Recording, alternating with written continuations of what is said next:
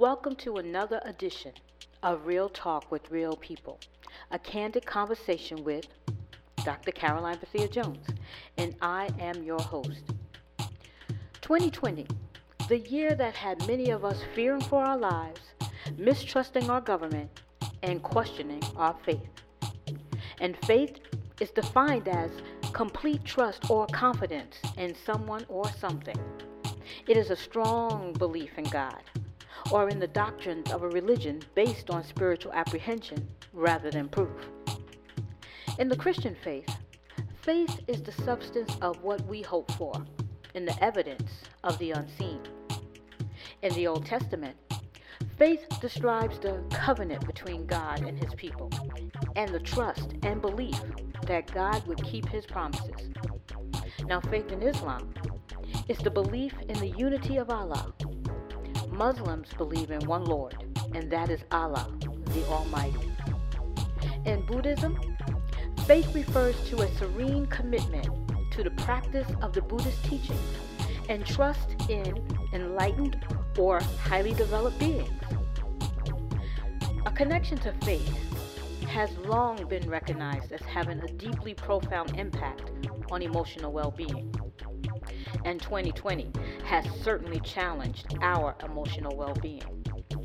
But throughout history, a connection to a higher power has been the cornerstone of empowerment that has sustained us. But faith without works is dead. So what must we do through our collective faith in a higher power to bring healing to a world that has been sickened by hatred, racism, inequality, and despair? Well, that is what I plan to discover in my candid conversations with men and women of faith and those who may have lost their faith. So join me as I seek to uncover the one universal law that will bring us all together and bring healing. My topic is religion. So how does religion affect the behavior of human beings? How does religion enforce moral laws? Some would argue that religion controls actions which limit our freedom. And speaking of freedom, how does free will play into people's attitudes? Well, the purpose of this podcast is not to vilify religion or downplay its effect it has on the lives of individuals who practice it.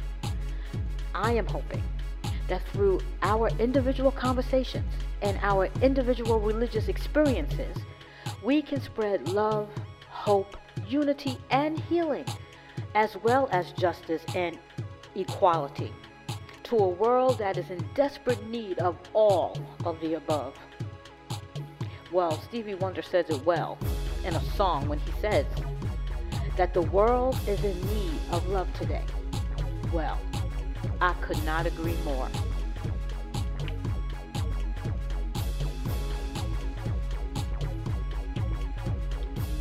Show me your faith without works, and I'll show you my works because of my faith.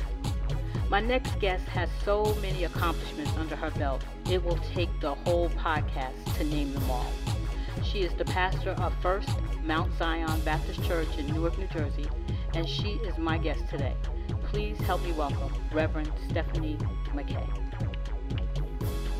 Ready when you are. Okay, so Stephanie, how are you? And I don't want to call you Stephanie. I want to call you by your name, Reverend McKay. How are you today? I'm fine, thank you. And yourself? I'm doing How was your wonderful. New Year?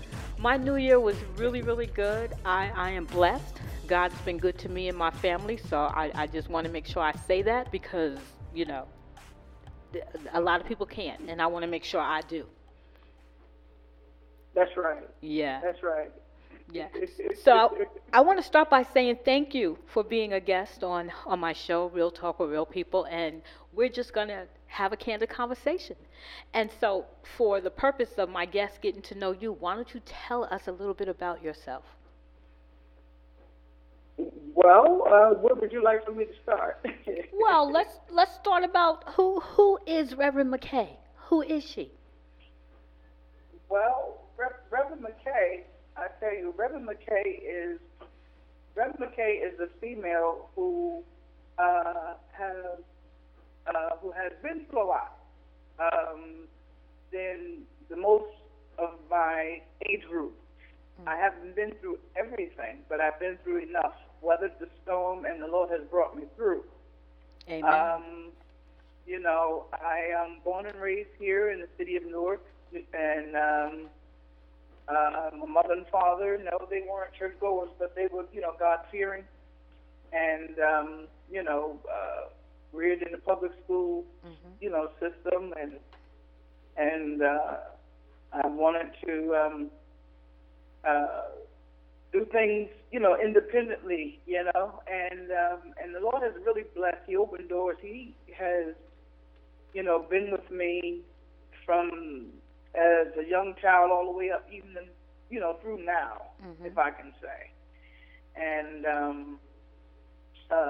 my path has always been ordered by Him before I even realized what was going on. But as now, where I'm here, you know, where I'm at now, as I reflect back, you know, I realize, like, wow, you know, Lord, you've been there all along, and because, you know, He knows, you know, He knows the path that He has set for me. Even when I got off course, He was there to put me back, and I mean, like, really, you know, I didn't go really totally contrary, but I could have been, you know, in the system, so to speak, if I can say, put it that way, you know, with a number, so to speak, you know what I mean? Right, right. But yeah, but the Lord He has His way of doing things. Yeah. I you know, I'm a widow, and I'm a mother of a, you know, late son. Lost to tragedy. That was, you know, over, you know, 20 years ago, and overcame a lot through that. And as with the way the times are now, you know, even just as the clock struck 12:01, you know, you had a shooting, you know, this year. You know what I mean? As I look back, then some would say that it was an unfortunate incident, but, you know, concerning my son, I'm you know, he's resting. You know what I mean? He wasn't a bad kid. You know, and you know, so, but the way the world is now, you know, I know I can sleep, you know, well at night. You know. Yeah. Yeah. So what made you decide to go into preaching? Because, as you know, it's not, I mean, now we can say that there's a lot of women in the pulpit, but it wasn't always that case. I know when I was growing up, I rarely saw a woman in a pulpit, and then when I did, it was she was in a smaller arena, and she didn't really have any men supporting her. So times have definitely changed, and what I love is that women are actually doing more of the um, careers, if I can use a better word, that were once considered a man's career. So, can walk us through your journey. How did you get here? Well, it's always going to be a man's world. That's number one. Um, I didn't decide. I didn't, you know, I didn't get up and go. You know, I was sent. It wasn't a job that I sought. The Lord sought me. I ran for 4 years. You know, my call was on me since the early 90s, but I ran for like about 4 years before one Sunday morning he was like, either you do or you die, one of the two. And, you know, we find that, you know, they're not only just, you know, females, but you have some males, but we're, you know, talking about females, you know, now. Some say, well, you know, this is a field I want to get into. This is not something where it's like a job. Some take it as a job. They see glamour in it. They see being in a pulpit in front of people, and some look at it as glamour, and it's a 24/7 position that really, technically, you really don't want. Why? Because you're responsible for what you tell God's people, and you're responsible. Their blood is required to you. So it's a job that I did not want, that I ran from for 4 years. And, it's a difference when you've been called and when you've been sent, as opposed to being one who got up and went. It's not a job where you fill out your resume and praying that the Lord call you. No, you are predestined prior to your mother's womb. Mm-hmm. And Lord knows, He knows already, just who will be the one that will be a soldier on His field, that won't be afraid of faces and won't get intimidated by the masculine energy, so to speak. Yeah. You know what I mean? Yes, I do. And so my journey was early on when I realized there was a call. How I knew it, or how I knew that the Lord had something for me to do before I knew Him. He knew me. Was He always shows Himself to me in visions in my sleep. And or it comes to me, I can see it as plain as day. And so my call, He overshadowed me, and I felt His presence in my sleep. Mm-hmm. And I wasn't sure what it was, and I reported to one of the elder deacons at my home church, which is First Timothy Baptist Church here in Newark. And at that time, under my late pastor, the Reverend James Batts Sr. Right.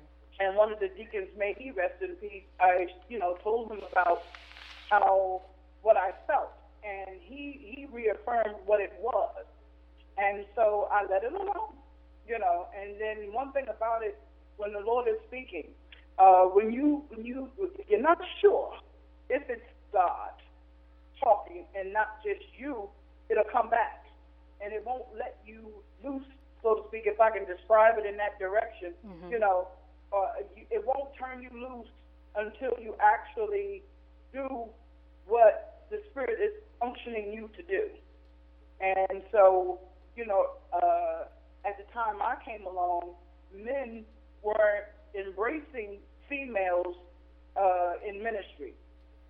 I didn't come along in the 30s and the 40s, you know what I'm saying? Right. Still, we're, that early era, in the 80s, you still had, and some of them are still around today, mm-hmm.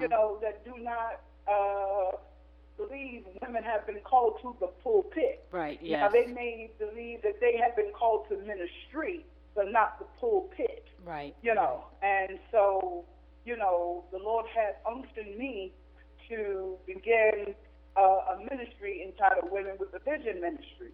Mm-hmm. And it was there where it appeared, now get the word now, appeared, that I may have been having my own agenda, but it wasn't that. The Lord knew that in order for me to be an effective soldier or workman in His army, that I wasn't going to get it from a male or my pastor at that time. Even though my pastor's ministry, my late pastor's ministry was concerning, his was about administration, as opposed to trying to hoop to the masses or build a mega church. Mm-hmm. His ministry was about administration, holding you accountable, holding leaders, not just pastors, but if you're a deacon, if you're a deaconess, or whatever type, president of an auxiliary or whatever, he held you accountable. That was his thing. And that's the area of nurture that I received from him. However, in order to strengthen my past, the Lord, laid it on my heart to begin a ministry entitled Women with a Vision Ministry, established here in New Jersey and as well as Massachusetts, because I have relatives up that way. That it was there that I, got my feet on the ground, so to speak, and it taught me how to, it strengthened what was already in me, so to speak, if I can put it that way. Yeah. Like, doing the work. That's already in you. It pulls it out, so to speak. It strengthens it. And so this way, my home church whatever I needed to do there, because as far as the male is concerned, the men and the male pastors or men, in ministry, only thing a female, they don't care if you are an evangelist or minister or only thing you're good to do is to preside, do the welcome address, or read a scripture. But as far as preaching in the pulpit, you didn't get too many of those engagements. You understand what I'm saying? I do. Yes, I do. Yes. At your home church, or so it kind of sort of nurtured. Women with a Vision nurtured me to what I needed that I wasn't going to get, that I didn't get at my home church, if that makes sense. No, it makes perfect sense. But yeah. And so the two kind of right now tied in together because it's like being on a job, being a self-starter. You don't need someone standing over you, and technically that's what that ministry did for me. It caused me to be a self-starter. Mm-hmm. That that I didn't need. That I'm not, and I don't mean it in a negative sense. That I didn't need my pastor standing over me. It only brought out and strengthened what was already in me. And he saw it. Because one thing about a good, effective leader, especially if he or she has been called by God, they will see it in others. Mm-hmm. You understand what I'm saying? Yes, I do. They will see what's in you. And some of them, they'll hold you back because, a candid conversation, keeping it real. Yeah. I had my late pastor, he, I guess he knew he was close to being with the Lord, that he, called me, mm-hmm. And said, I have to apologize to you. And here he served for 20 years, mm-hmm. And he says, I have to apologize to you. And I said, why? And I didn't know that his departure was at hand, but he knew it. Okay. And so he says, because I held you back. And so he had to admit before, crossing over what he did. And I said, oh, I don't worry about that, And so he says, no. He says, the Lord is dealing with me. He says, I held you back deliberately, and he says, because I knew your worth and I was afraid of losing you. And he says, I held you back. He says, but I want to beg your pardon. And I said to him, oh, don't worry about it. I said, you didn't, he said, no. He says, I said, okay, I accept. And he went on to say that there was a church that's located in Montclair, New Jersey, that was actually looking at me to as a candidate, mm-hmm. that I did not seek. And so I didn't put in for it. But I had spoken there on their Women's Day a couple of times and this, that, or the other, Right. And so I didn't realize how the members, liked me so much that, that when the pulpit became vacant, I wasn't speaking, trying to be pastor anyway, I didn't. Mm-hmm. And come to find out, they were calling First Timothy, looking for me. I did not know that. And that was also, too, what he said when he called to beg my pardon. He said that church was looking for you. And he said that I deliberately withheld the message and did not give it to you. So I'm saying, yes, we have men who, they don't believe women, or they don't feel that God called no woman to preach or be in the pulpit. And then you have some men who know that just as God calls a male, he calls female, because God don't see feminine nor masculinity is neuter to him. Right. He just sees mankind. Yes. You understand what I'm saying? I do. That, and he, that whatever work that the men, have, that the Lord has for a female, God has a man for every season, whether he uses a male or female. Mm-hmm. His thing is, as long as the job gets done. And that's what the Lord is looking at and requiring. And some of the men, especially male pastors of old, the Moseses, so to speak, right. If they can just get that, you know what I mean? The word can get further along than where it's at. Right. You know, Yes. and you know, and even then, back then, from the 80s and the 90s, from you know where I started and up to the early 2000s, and bringing it all the way up. I even when I'm you know addressing a congregation, not all the time, only when the Spirit is on me. You know, I'm always hard on the pastors because you know the vision comes from above down to us and then out to the people, Yes. not from the floor up from the people to the pastor. Yes. You understand what I'm saying? I do. Yes. And so I'm hard on us because if we would just stand flat-footed and preach the gospel as is and tell the people either holiness or hell, you know, or the wages of sin is death, but the gift of God, you know, because the Bible says, bridle not the tongue of the oxen that treadeth the corn. You know, if we would just tell it like it is, yes. you know, people would, you know, wouldn't be so, you know, in the dark. And you have folks who are hungry for the word. I agree. You know, you have folks who are hungry for the word. And so you can tell when they're hungry because when you're preaching, if you're preaching right, they'll lean up and listen. No, I agree. You know what I'm saying? I do. I they'll totally lean agree. They'll lean up and listen. You know, if they got to put their forearms on their knees and they listening and maybe they rocking back and forth and they stare at you and they can't take their eyes off you, that lets you know you're trucking pretty good. You know what I mean? Yes, I not do. Not to satisfy itching ears. Well, yeah, you know, not to satisfy. You had that effect on me too. Did you hear me? I said you had that effect on me too. I hear you. That's why I'm laughing. Yeah. You know, as preachers, we don't realize it.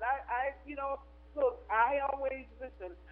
Whoever says to me, McKay, would you pray, or would you come and speak, or would you do this or that or the other? I never take it as, oh wow, you know, I'm good. No. It's a door, opportunity, or a window that the Lord has created or opened. And I always say, it can be 1 million people in the room. If one person in there says, you know what, that word was for me, then I know that the mission has been accomplished, because when the Lord opens a door or, you know, an opportunity or make a way, you know, when somebody picks up the phone and out of all these preachers in the world, they call you. It's not you because you're so great and good. It's because the Lord put you on their heart, that whatever message that you're going to bring, especially if you sit down and say, okay, Lord, what is it that you want to talk about? And your spirit rests on a message. Somebody in that congregation that's waiting to hear you, wherever it is you're going, evidently the Lord wants to get a message too, because they too have been seeking him. Yes. And perhaps they probably have spoken to that individual, but yet because their faith walk is not that strong, they really didn't hear him, or they heard him but wasn't sure. That when you come along and bring the message, it only validates what the Lord has already spoken to them, if you understand what I'm saying. I do. You know? Yes. You know, because the Lord only validates when I had there was a situation in my home church some years ago, and may she rest in peace now. You know, she, you know, was an evangelist or whatever, and she, you know, she couldn't prophesy to me sitting in the pew. She had to want to bring me up to the front of the church, you know. Okay, you know. And so, I mean, in front of the church, you interrupt the service because now, you know, all eyes on me as Tupac. Yes. You know what I mean? And so, you know, so I'm looking at her, and, you know, and she was saying, you know, God told me to tell you, blah, blah, blah, blah, blah. And I'm not mocking her, don't get me wrong. But No, I know. You know, God told me to tell you, da, da, da, da, da. And I'm looking at her, and, you know, she's got a finger pointing on my chest like they used to do when you in school, you know. And I don't think you like the people pointing on my, you know, tapping their finger on my chest, because, you know what I'm saying? You know, I mean, you know, so you know how that was when you back in school, people pointing on your chest, they trying to make you look small, you know? Yes. And so she's saying, you know, God said this, and God, you know. And everybody, the whole service is shut down. Everybody's focusing on us over there by the piano, because now you're making the scene. Right, right. And so, and what she had to say, I just simply told the truth. I said, well, when I spoke to God this morning, when he and I had a conversation, he ain't say nothing like that to me, and the whole church erupted. When I say the whole church erupted, they went to shouting and dancing because, not laughing, but they went to dancing because some of them feel like, you have these false prophets, and I'm not singling her out as one, but you have those who are false prophets want to tell you what God said. Now, if you in a good relationship with him, and if you talk to him daily, at night, whatever, how often y'all in good standing, right. He's your friend, you're his friend, y'all bosom buddies, and whatever you call him, he answers. Whatever you ask him for, he meets you your every need and whatnot. He's not going to bypass you and tell Barbara, do me a favor, go back and tell Stephanie I said this, that, or the other. When he and I talk every day, he can tell me for himself. Right. But the thing, it comes into play, whereas whatever I ask him for, or whatever I'm seeking him for, or whatever conversation he and I having, or whatever, he done already done told me. Okay? Now, Barbara may come and say, well, you know what? God is going to do this, that, and the. Now, she doesn't say God said. She'll just simply say, God is going to do blah, blah, blah, blah, blah, this, that, or the other. And so it'll resonate with me because I'll say to her, confirmation, because guess what? He told me that. You understand what I'm saying? And that's the way he operates. Right. So, right. And I say all that to say, back in the day, when you have, those who, they call themselves want to sow a seed into your life, but yet and still, there's the false prophets, or you may have a gift, but then, gifts aren't operating 24/7. You don't operate in a gift 24/7. It comes sparingly when the Lord wants to bless. Right. That's when your gift will kick in. And so, but they want to, make you, but however, you have to know when to eat the meat and spit out the bones. Yes. Yes, ma'am. Your life experiences that you go through, don't let nobody tell you everything is all spiritual now, because when you take the doily off, when you said amen, when you shut the lights off at the church and come on home, you got to deal with reality. Yes, ma'am. The public service ain't trying to hear you speaking in tongues and candles. No, they want their money. You know what I'm saying? The mortgage people want their money. The car people want their money. You got to come down and you got to say, okay, where am I going to get this next dollar from?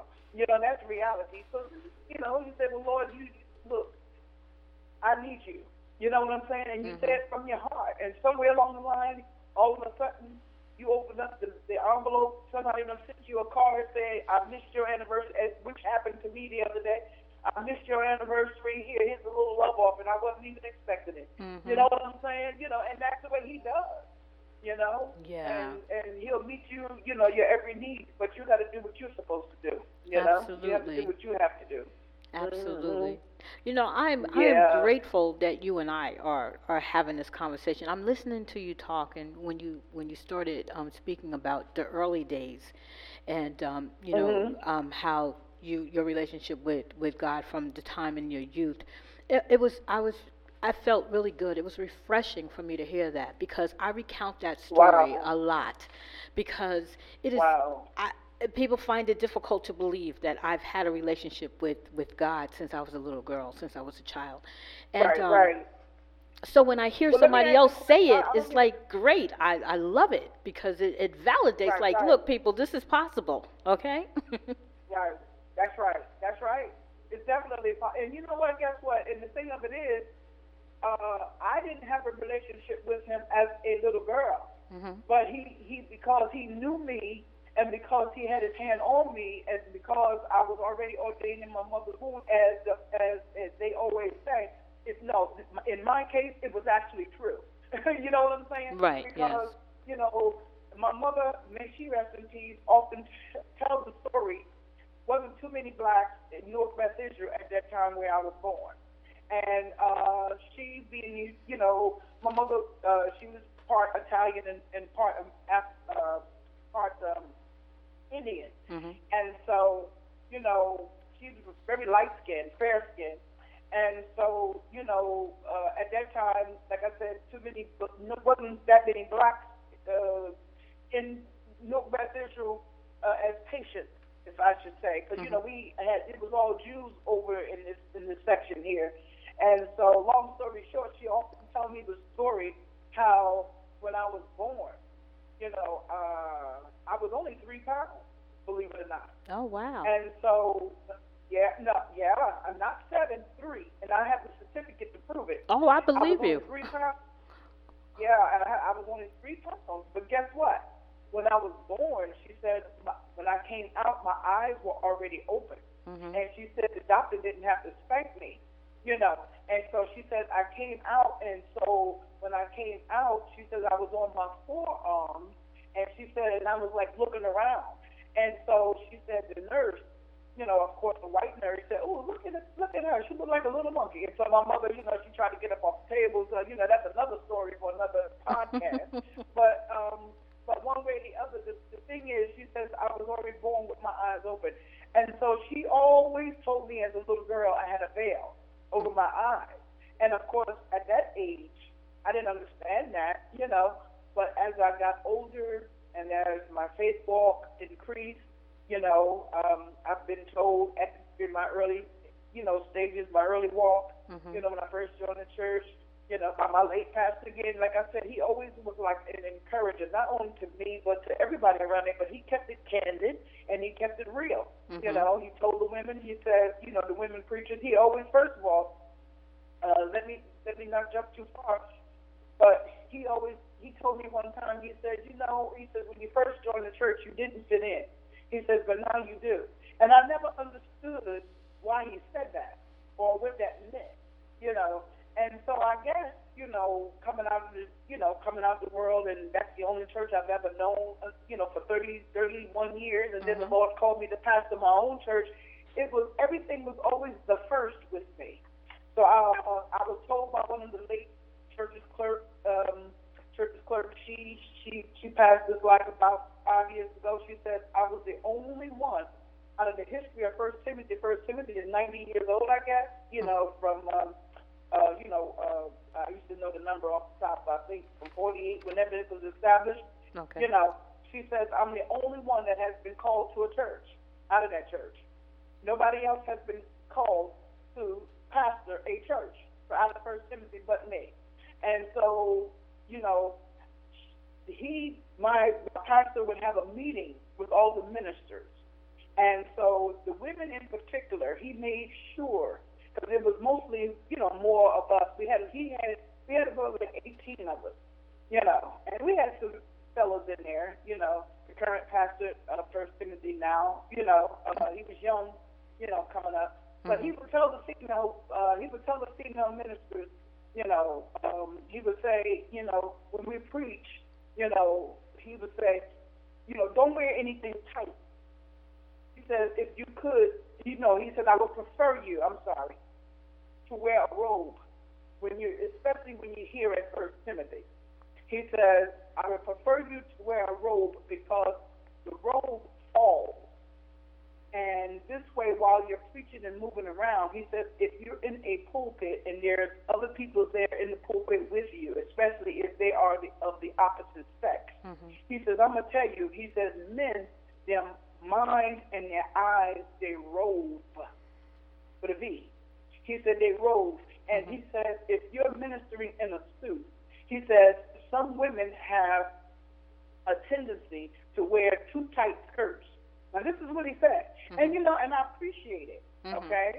And this is what he told us in our ministers' meeting. He says, some women have a tendency to wear too tight skirts.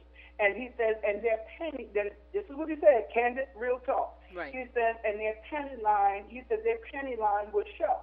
He said, now, if you have men, I'm a male pastor. He says, or you have other men in the pulpit with you, they're not going to hear a word you're saying. He says, because we're male. He says, we're going to be too busy concentrating on your outfit. And he said, and some of us, he said, some of y'all, He says, if you're wearing white, he says, put on either a black slip, or if you're going to wear a white slip, wear black underwear. Now, this is what he said. Now, he's a male, and he wasn't trying to be funny. But now, some of the females got insulted or felt, but you know what? Again, you have to know what his ministry was about. It was about administration. And all those nuggets that he gave for 20 years, they did not appreciate. As the Bible says, when Jesus was with them, they did not. When he came unto his own received him not. While he was there, everybody talked and murmured and complained about Reverend Bass. You understand what I'm saying? But yet and still, now that he's deceased, everything that he tried to teach is all now coming out, and they see it. Yes. And now they wish for it. And you don't get those type of nuggets anymore. Yes. Because it's all about the Joshuas now, that they want to do it the way they want to do it. They haven't sat anywhere to even obtain any nuggets. They get it from YouTube and the Word Network, and they watch other people, and they don't have an identity. Not everybody. Now, let me back up. I'm not judging anybody. That's not everybody. But some of them, you see, they don't have an identity of their own, so they mimic who they see. Right. And so, and so, but I appreciate those nuggets that I received then, because I'm applying it now as I pastor.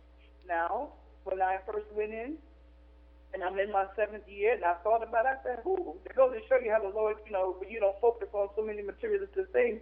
The 29th of December made 7 years complete. I completed 7 years as pastor. And I didn't think of it until yesterday. Okay. And so, I think when I thought on, I reminisced when I first went in, I brought with me my training from 1 Timothy, and it started to work. Then after a while, it didn't work. And so then I began to take blame. I blamed myself. I said, well, maybe I did something wrong. And then the Lord had to talk to me. And no, it's not you, it's the people. He spoke to me. He says, I didn't send you up here to grow this church as your peers were encouraging you that you would do. He said, I am pronouncing judgment. And he says, these whom he has placed me over, it wasn't for me to try to grow the church, but it was something between them and God that he knew that started before they moved up to the current address where we're at now on Clinton Avenue. Okay. It started from where they came. And so that's a personal thing with he and them. So now all I can do is go in and preach the word and preach the unadulterated gospel, and not preaching to them personally, telling them to repent, but the word itself, with the word, the message that the Lord would give me for them, it's up to them to take it, to take heed and repent. But he did speak, that he did speak. Some of them, either going to be laying prostrate in front of the altar, or or they're going to take it and they're going to get themselves together. But again, my early training is what I have underneath my belt, and I appreciate it, because the times that we're in now, especially as this pandemic, everything is shut down, or hindered, or it appears that the Antichrist has risen, and what the Bible speaks of. And there's going to come a time, as one of the, the late deacons who used to teach Sunday school say, where, you won't be able to pray, you won't be able to do anything, you won't be able to buy and sell unless you have a number. Right. Now, because a lot of us don't carry, we don't carry cash, we have a credit card, which is a number on it, so a lot of this stuff is coming to pass. Yes. It's funny you should say that. Because I'm sorry to cut you off. This morning I'm running my mouth. Yeah, so no, this is your show, okay? But this morning I was saying that to myself as well. I was saying, because getting back to what I was saying earlier, my relationship with the Lord has been my relationship with the Lord since I was a child. And like you Right. said, God bless my mom. Let her rest in peace. She passed away in July of 2020. But Oh, my her, condolences to you and your thank family. you. I appreciate that. But her teaching was, it wasn't just her teaching. My mother lived it. If I ever had to Right. see an Right. example of what a godly woman was, I just had to look at my mom. So I had many examples throughout my family of how to live godly, how to live a godly life. And it wasn't something that Right. I had to force myself to do because I wanted to. You understand what I'm saying? It was a I lifestyle understand. that I chose. It was, or I won't say maybe I didn't chose it. Maybe I was chosen for it. I don't know. Right. But it's a lifestyle Right. that was natural for me to live. And Right. Right. this Because of the morning, training you yes, received. yes, from my mom, being able to sit up under her feet and get the basic teaching of what the Bible had to offer. Of course, I went on to get more teaching because we're responsible. I always say we're responsible for what we learn and what we know. The scripture tells us to Right. study to show ourselves approved. That studying was on me after I got to be grown Right. Right. and do what I need to do. But this morning, as I was pondering and I was talking to the Lord, as I always do, and I was saying that no matter how much you even try to, at least me, to even think about what's going on in the world, I'm seeing the Bible unfolding. I'm seeing Right. it. I'm seeing it. I'm Oh yeah, not. definitely. I can't speak for what other people see or what they know, but I know me. I know Right. what I'm seeing, and like you mentioned earlier, it's just it's scary as I'm thinking about pretty soon the whole idea of not being able to buy without the mark and all that stuff. I mean, when you think about how close we are to that particular point, it is scary. It Right. is That's scary. right. And I asked this You question. Let know me what? ask you this question though. So, with all of that going on and everything that we see happening, what do you think the state of the world is as far as religion is concerned? Where are we right now? What is going on? You mentioned the Antichrist earlier, but what is happening? Like you said, what do I think the state of the world? Yeah, I missed it last in the yeah. say it again. The state. I said, what is happening in the state of the world as far as where religion is concerned? I mean, do you see people moving more toward trying to get right with the Lord, or do you see them moving away from it? Where does religion Uh, fit in what's happening right now? well, I see uh, folks who in two groups, so to speak. Those who, what I see is folk who did not get it prior to this pandemic. Let me just say from 2019 all the way back until the 80s and the 70s or whatever. Okay, we just say 2019 because 2020 is where this pandemic started. Right.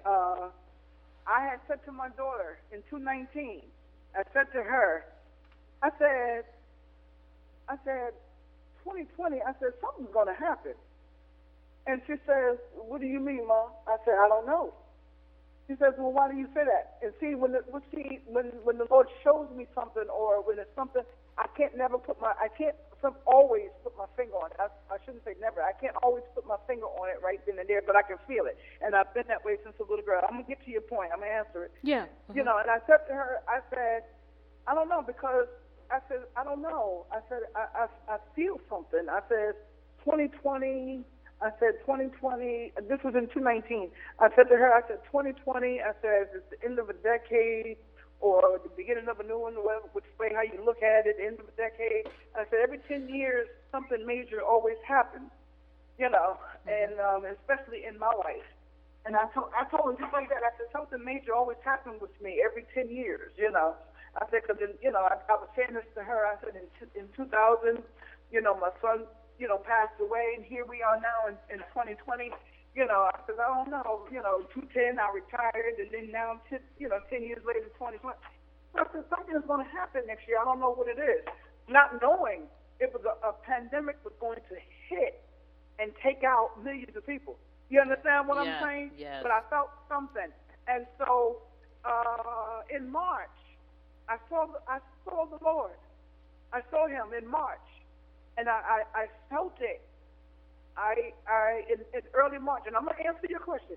In early March, you know, I was downtown when it first happened. Okay, when we had to shut down, when the government said third Sunday we shut down or whatever, and so I went out to the church to give a message because I went to the computer to research what was going on and to give a message that, you know, and then shut down the fourth Sunday. I'm gonna get to it. And then and so in March I went downtown to get my mail, and I put my hand on the door of the post office, and so, you know, to come out the door. And when I did that, how can I say, my life went black, real quick. It was in a, like they say, like the Bible says, in the twinkling of an eye. Right. It went, I felt my life go limp. Everything in front of me got black. I jerked, you know, like a little jolt. I didn't feel it, but, you know, and like I almost dropped. I said, oh, what was that? You know, and I'm saying to myself, and I stepped out the door, and I felt this thickness. That's the only description I can give it. The wind was blowing hard, I mean extremely hard, and I felt this thickness. And so right then and there I said, Lord, I'm sorry, you are at work, but if you will allow me to get to my car, I promise you I will go home and stay there until you pass over. Now mind you, this is during the Lenten season, and it was during the Passover, and I felt it, and I saw it in the wind. This is the only description I can give it. And as I walked to the car, it happened again. And I said, Lord, I feel you. And I got in the car, and I got home. I said, I don't have blood to put over the doorpost. I said, but I do have bless oil. And that's what I did, outside of the door. Now, as this is going on, a lot of, and this is not being judgmental. Now, here's the answers to your, this is how, you know, I'm going to answer your question. Those who are in it, like as far as the called out, the ecclesia, so to speak, the church, I see a division. I see those who have put their hand to the plow have now looked back. I see those who say that they have focused more on what's going on than on who is in control of everything, if that makes sense. Yes, it does. I see, you know, a great falling away. I see the Antichrist rising up, and those who, you know, the body of Christ, not everybody now, is, how can I put that word? I'm not maybe catering to it, if that's the correct word, or conceding to it. Naturally, you're going to obey the laws of the land, because that's word, that's scripture. Yes. But at the same token, you don't abandon your faith. And I say that to say this. You don't do what the next person is doing. I never did that. I never did it because Karoline Jones did it. I never did it because this one did it. I do it as the Lord would allow me to do it. Or I always been my own person. And now let me bring it all in one bowl. In other words, a lot of these church doors are closed. But they're closed because, not because Governor Murphy said close it. I'm just using him because, you know, he's over the state of New Jersey. Right. You know, it's not closed because the governor said close it. It's not closed because the mayor says close. It's closed because somehow, somewhere or another, everybody got together and said, you know what, no, I'm not going back in. They not going back in out of fear, rather than fearing the one who's still in control. Does that make sense to you? It does make sense. It makes sense, but let's be clear about some things. That makes perfect sense to me, being a woman of faith. But it's kind of almost like, because we have some churches that did not listen to the mandates, and the whole church got affected. You know, the whole church got COVID. So I'm kind of on this fence, like, all right, should we not pay attention to the things that's going on around us? I mean, we don't tempt the Lord either. So should we pay attention to what is happening? Yes, you're absolutely right. We should pay attention. Pay attention. You understand what I'm saying? Mm-hmm. Pay attention. Now, don't be crazy and do something outside. Right. You understand what I'm saying? If the government says don't do it, remember I said, we have to obey the laws of the land. Mm-hmm. Okay? Not be crazy and say, oh, God, No. That's tempting him. God does not tempt us, but he will test us, but he won't tempt us. Mm-hmm. You understand what I'm saying? Yeah. And we should not tempt him either. You know what I mean? And nor put him to, we can put him to a test. You know what I'm trying to say? Right. So now, here we go. Now, what I meant by that was, not during the peak of it. I'm not talking about during the peak. I'm talking about like right here today, now. Mm-hmm. Okay? Mm-hmm. We, from the time that it opened back up, and I'm not challenging anything now, don't get me wrong. This is what I'm saying. Now, here we are in January. The government opened back up, I believe, what was that, August? Yeah, in August. Okay? Mm-hmm. Now, and I'm not knocking any pastors who decide not to go back in, because all of this is strictly my opinion, to which everybody is entitled to one. Absolutely. Okay? Let me just Absolutely. put that out there too. Mm-hmm. When I say we, I'm talking about the body of Christ, no one person. We had ample enough time over that 5-month period that we were shut down from March up until August to figure out what it was we were going to do. We had to stay still because it was a mandate. Right. Now, when the government opened back up, still you say, it is God. Now, let's take the pastors, so to speak. I'm just saying, because, we're the angels of the church, okay? Right. So now, in the under shepherd, okay? So now we say, okay, how are we going to work this thing out? Okay, well, people are in fear of going in closed doors because of COVID, other people, da-da-da-da-da-da. At the same time, okay, that's a reason. It's not an excuse, it's a reason, okay? Okay, what can we do to make it safe for the people? We go in, we move chairs. I'm just using as an example. Let me just say this. We move chairs, we spray, we do whatever we need to do, disinfect the church or whatever, Mm-hmm. and whatnot. Revamp the order of service instead of, everybody walking around, sitting back down, walk around, give you money, going out the door, stay sick. You know what I'm trying to say, blah, blah, blah, blah, blah. So, now, if the people say, oh, I still don't want to come, now, here's the question that, as me as a pastor is facing. Do you continue to keep the church doors closed because Caroline or Barbara or Johnny says he doesn't want to come? Or do I open it up and say, well, we have done what we could to make it safe for you and to, as the mandate required for us to do, in compliance with all, and if you feel that we're not talking about those who are in the 80s and 90s, and we're not talking, but those who are able, and willing, what do? You keep the doors closed because they don't, some who can but won't come, but yet they can go to the club, or they can go to Atlantic City, or they can go to the supermarket, or they can go to Times Square. You know what I'm trying to say? So you see them everywhere but in the church. So now, then you have some who, you know what, and I often say, if we as pastors, and I'm getting them back on us, if we admit and take the mask off, we needed that 5-month break, mentally.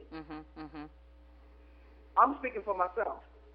Now, as a human being, if you've been doing your job as a pastor, or you day in Sunday after Sunday, we're studying, we're going to this, and if you're bivocational, we needed that 5-month break, even though it hurt financially. But God is still in charge. You understand what I'm saying? Right. We trust and lean on Him to make a way for us. We needed that break. I know I did, because I heard from Him. I had no choice. We had no choice. We had no choice because we were sitting in seclusion, with those who we never held a conversation with. You know what I'm saying? Now we Right. have no choice but to talk to each other now because I see you. You know what I'm trying to say? You know what I'm Yes. saying? But, but, you know what I mean? You know, now you see your wife, like, I never knew your hair was burgundy. You know, I'm just saying stuff like Yes. that, you know. And so, but you hear from God. You had to hear from Him. He Right. talked to you. You understand what I'm saying? Yes. And so, you know, and you got mental clarity back. You got your mental stability back. And for 5 months, even though, like I said, financially it hurt, you know, but you're still leaning and depending on Him because He's still, you know, hey, He knows what's going on. He sees what's happening, okay? And so now, you know, you have some pastors who have gotten lazy. Now, here we go to your question. Mhm. Have gotten lazy, being off that 5 months, not running up the highway or not going to the church, not going, sitting, or listening to, you know, they have gotten complacent, or if that's the right word, you know, comfortable. That's the word I should say. Mhm. Being at home because you don't want to know why? Because guess what? They're still getting that paycheck from the church sitting at home Mhm. doing the same thing. Because it's easier for them to do it from their couch and do it live over the news media than it is for them to get up, put on a suit, or put on a dress or stockings and get up and drive and go to the church and sit there and do this and that and that. It's more comfortable now because you're at home. Let the church say we can't afford to pay you no more from at home. What are you gonna do? Then you run back to you understand what I'm saying? So it's like I see it as a division, or you know, are you in it for the money, or are you really in it because the mandate of God is on you? How can I put this? Are we being tested to see who will stand firm? You know, yeah, we obey the laws of the land. Mhm. Yeah, they say, okay, it's okay, you can go back in, but, you know, make sure you keep the mandate, you know. Okay, 5 or 6 people may say, no, I don't think it's safe for me to come. So as a leader, what do you say? Well, I cannot not open up the doors because 5 or 6 say they don't want to come. Mhm. Or do I open up the doors and whosoever will, after we done made it, you know, the environment, you know what I'm trying to say, conducive to worship, I guess, if I'm saying this right, if I'm saying it correct. Right. In order for, you know, you alter things. You don't have to be there 3 hours. You don't have to be there 4 hours. God has fixed it so, or allowed it to be so. He has, and I say allowed because He did nothing to stop the pandemic from coming, even though we know He could have. Mhm. Because why? He's his omniscience. You know what I'm saying? He could have. Same thing with Job. You know what I'm saying? You know, He allowed the enemy to do what he did because he did nothing to stop it. In essence, you could say it was God. You get what I'm trying to say? Yes, I do. So now you have your choice now. Forget the choir rehearsals, forget the pastoral anniversaries, forget the church anniversary. Now you don't have the this, the that, and riding up in limousines and all of this. Now it's strictly about Him and His Word. Well, That's that's what I was. That's what's going on now. Yeah, that's what I was going to say. What if this was an opportunity that it allowed individual people to individually get to spend some time trying to know the God who created them? I mean, how many people? I won't say how many people, but just maybe this is an opportunity for folk to have one-on-ones uh, with God. But I think you're saying that maybe because they never solidified that we're Right. finding that there is no one-on-one because you never solidified that in all the years that you were living and even going to church. There was never a foundational work in which you had a personal relationship with the Lord to begin with. Right. Well, see now again, and see. Well, let me just because our relationship are solely based on a one-on-one with Him. Mhm. If you had it from the beginning prior to this, If you didn't get it then, I'm not going to say you're not going to get it now, because, you know, the Bible even speak of in Revelation after, you know, the rapture, there's still going to be, you know, people back here. Everybody's not going to be caught up. Right. You know, there's still going to be folks that have to receive the opportunity to receive Christ even after the church has been raptured. You know, and that's in Revelation. You know, and so, but the thing of it is, they won't have an opportunity to put works in, because they won't have, it'll be too late then. You understand what I mean? And it's coming close to that. I understand exactly what you do. And so you'll see folks now on their deathbed who, when they had the opportunity, they can be, I'm just using as an example, can be 70 years old. You know, 69 of them years they partied up, and then, you know, but now that last year when they turned 70, they want to, all of a sudden, you know, they see themselves getting closer to their maker.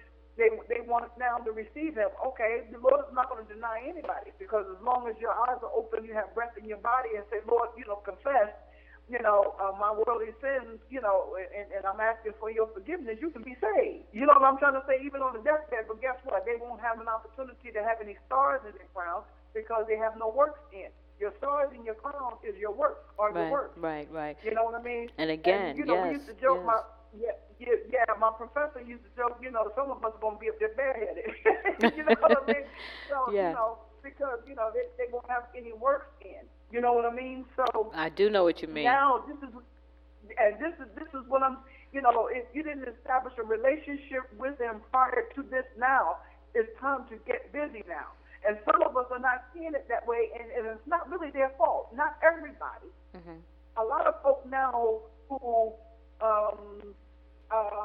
is disconnected spiritually, if they've been to church once or twice or three times before in their life, everybody somewhere along the line has crossed church some kind of way, even if it was at Uncle Bob's funeral. You know what I'm trying to say? Yes, you know, they've been in some type of, but again, and again, this is just my opinion. I don't speak for everybody, because I know, you know, people are going to say, well, she don't speak for me. No, this is just me talking. This is my opinion, that if the word, you know, this all goes back to us as pastors. If we would just preach the word flat-footed the way it's supposed to be, you know, that somebody may receive it.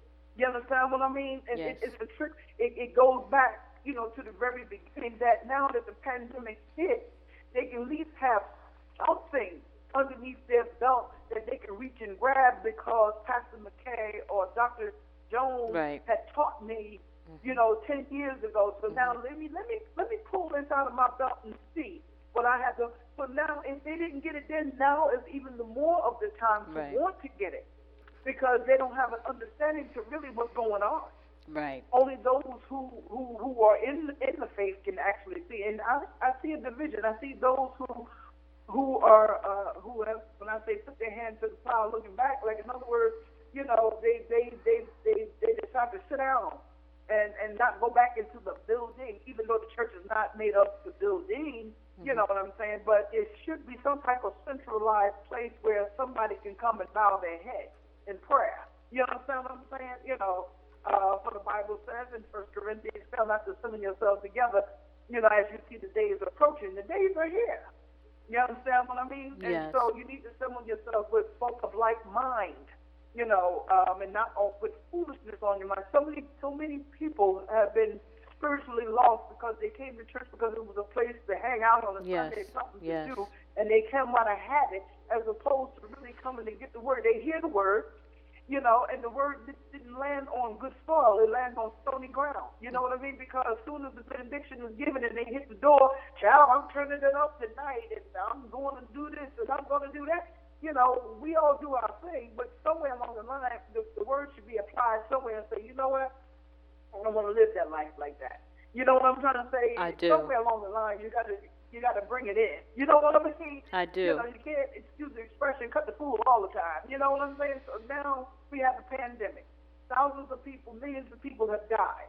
So now what? What do you do? Now everybody want to turn to the church. What the church has to say? Well, what do you have to say? What did you get? You know what I'm trying to say? You know, the leaders, we can give an encouraging word, but we can only, how long do you want us to give it, or how far is my word going to stretch?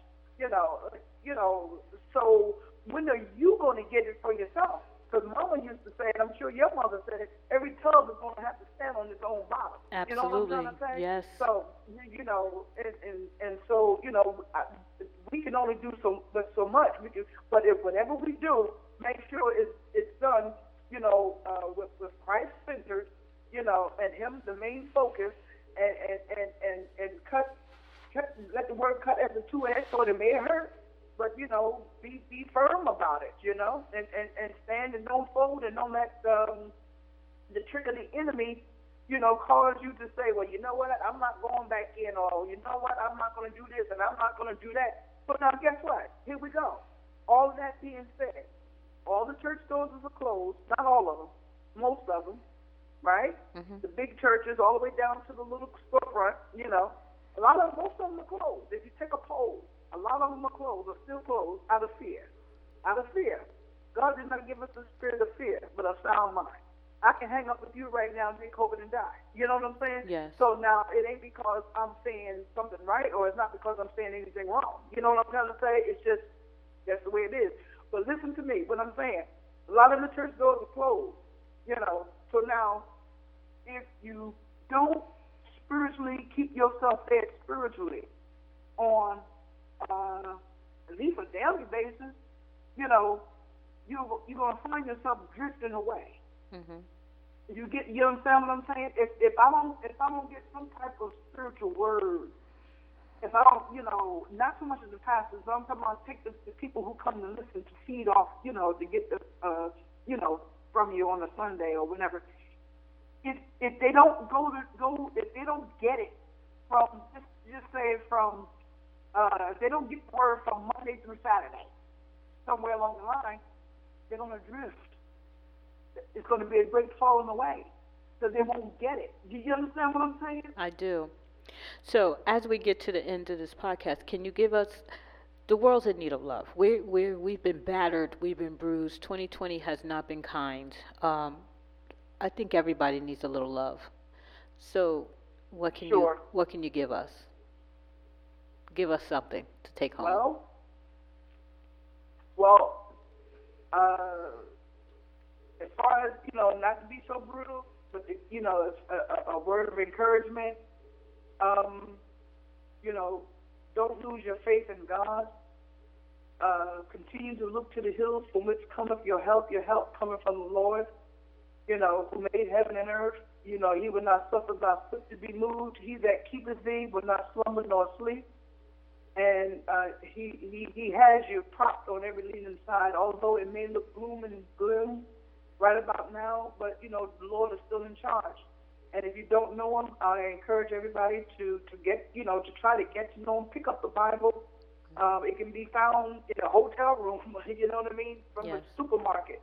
Read the Word. Start reading the Word. If you haven't been doing it every day, at least once or twice a week, as much as we read or look at our cell phones and be on Facebook, somewhere along the line we could squeeze, we shouldn't squeeze the Word in, but make time for the Word, and just meditate on it, because if you begin to read it, you'll think on it, and when you think on it, you'll start to apply it. When you start to apply it, you'll feel a change, and when you get the change, you'll start doing things better. And so it's never too late. It's never too late. And if I can encourage, anyone, that although the church doors may be closed, the church is always open, because the church is within you. Yes, it is. So Reverend McKay, thank you. Thank you so much for. I really enjoyed having this conversation with you, and I'm sure that my listeners have learned a lot. I've learned a lot, and I know that you said a whole lot. Okay. Yeah, I sure did. I thank you so much for the invitation. I have tears in my eyes over here because they have joy, and it really, my heart, to see things the way it is now, I just pray that the Lord will just embrace it and keep us all through all of this, and that comes from the heart. I know it do.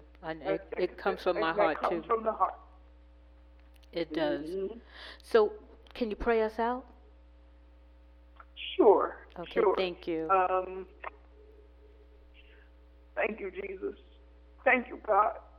Oh, thank you, Jesus. Thank you so much for your presence. Thank you, oh God. Thank you so much. Eternal God, our Father, we thank you once more again for life, health, and strength. We thank you most of all, oh God, for our night lying down, early rising this morning, activities of our limbs, being able to see, being able to taste, being able to talk, being able to walk, feel.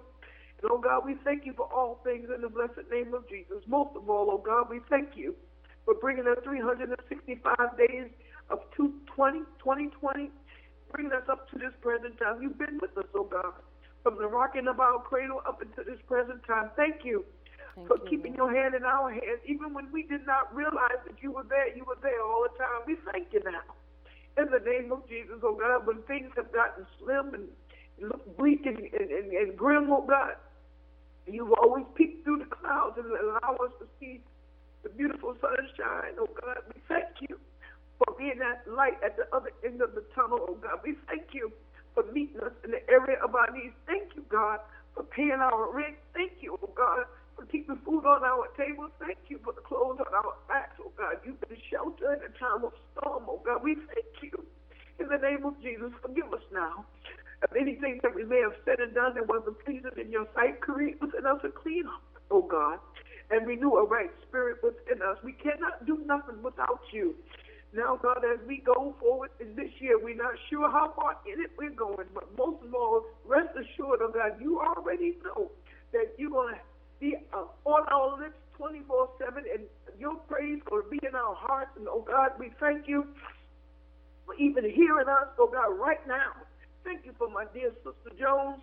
Thank you, oh God. Bless her in her endeavor, in her ministry, oh God. We know, oh God, that you ordained this time to be. You have opened doors for us to even come together, and her hand and my hand and my hand and her hand, and God, it's a partnership.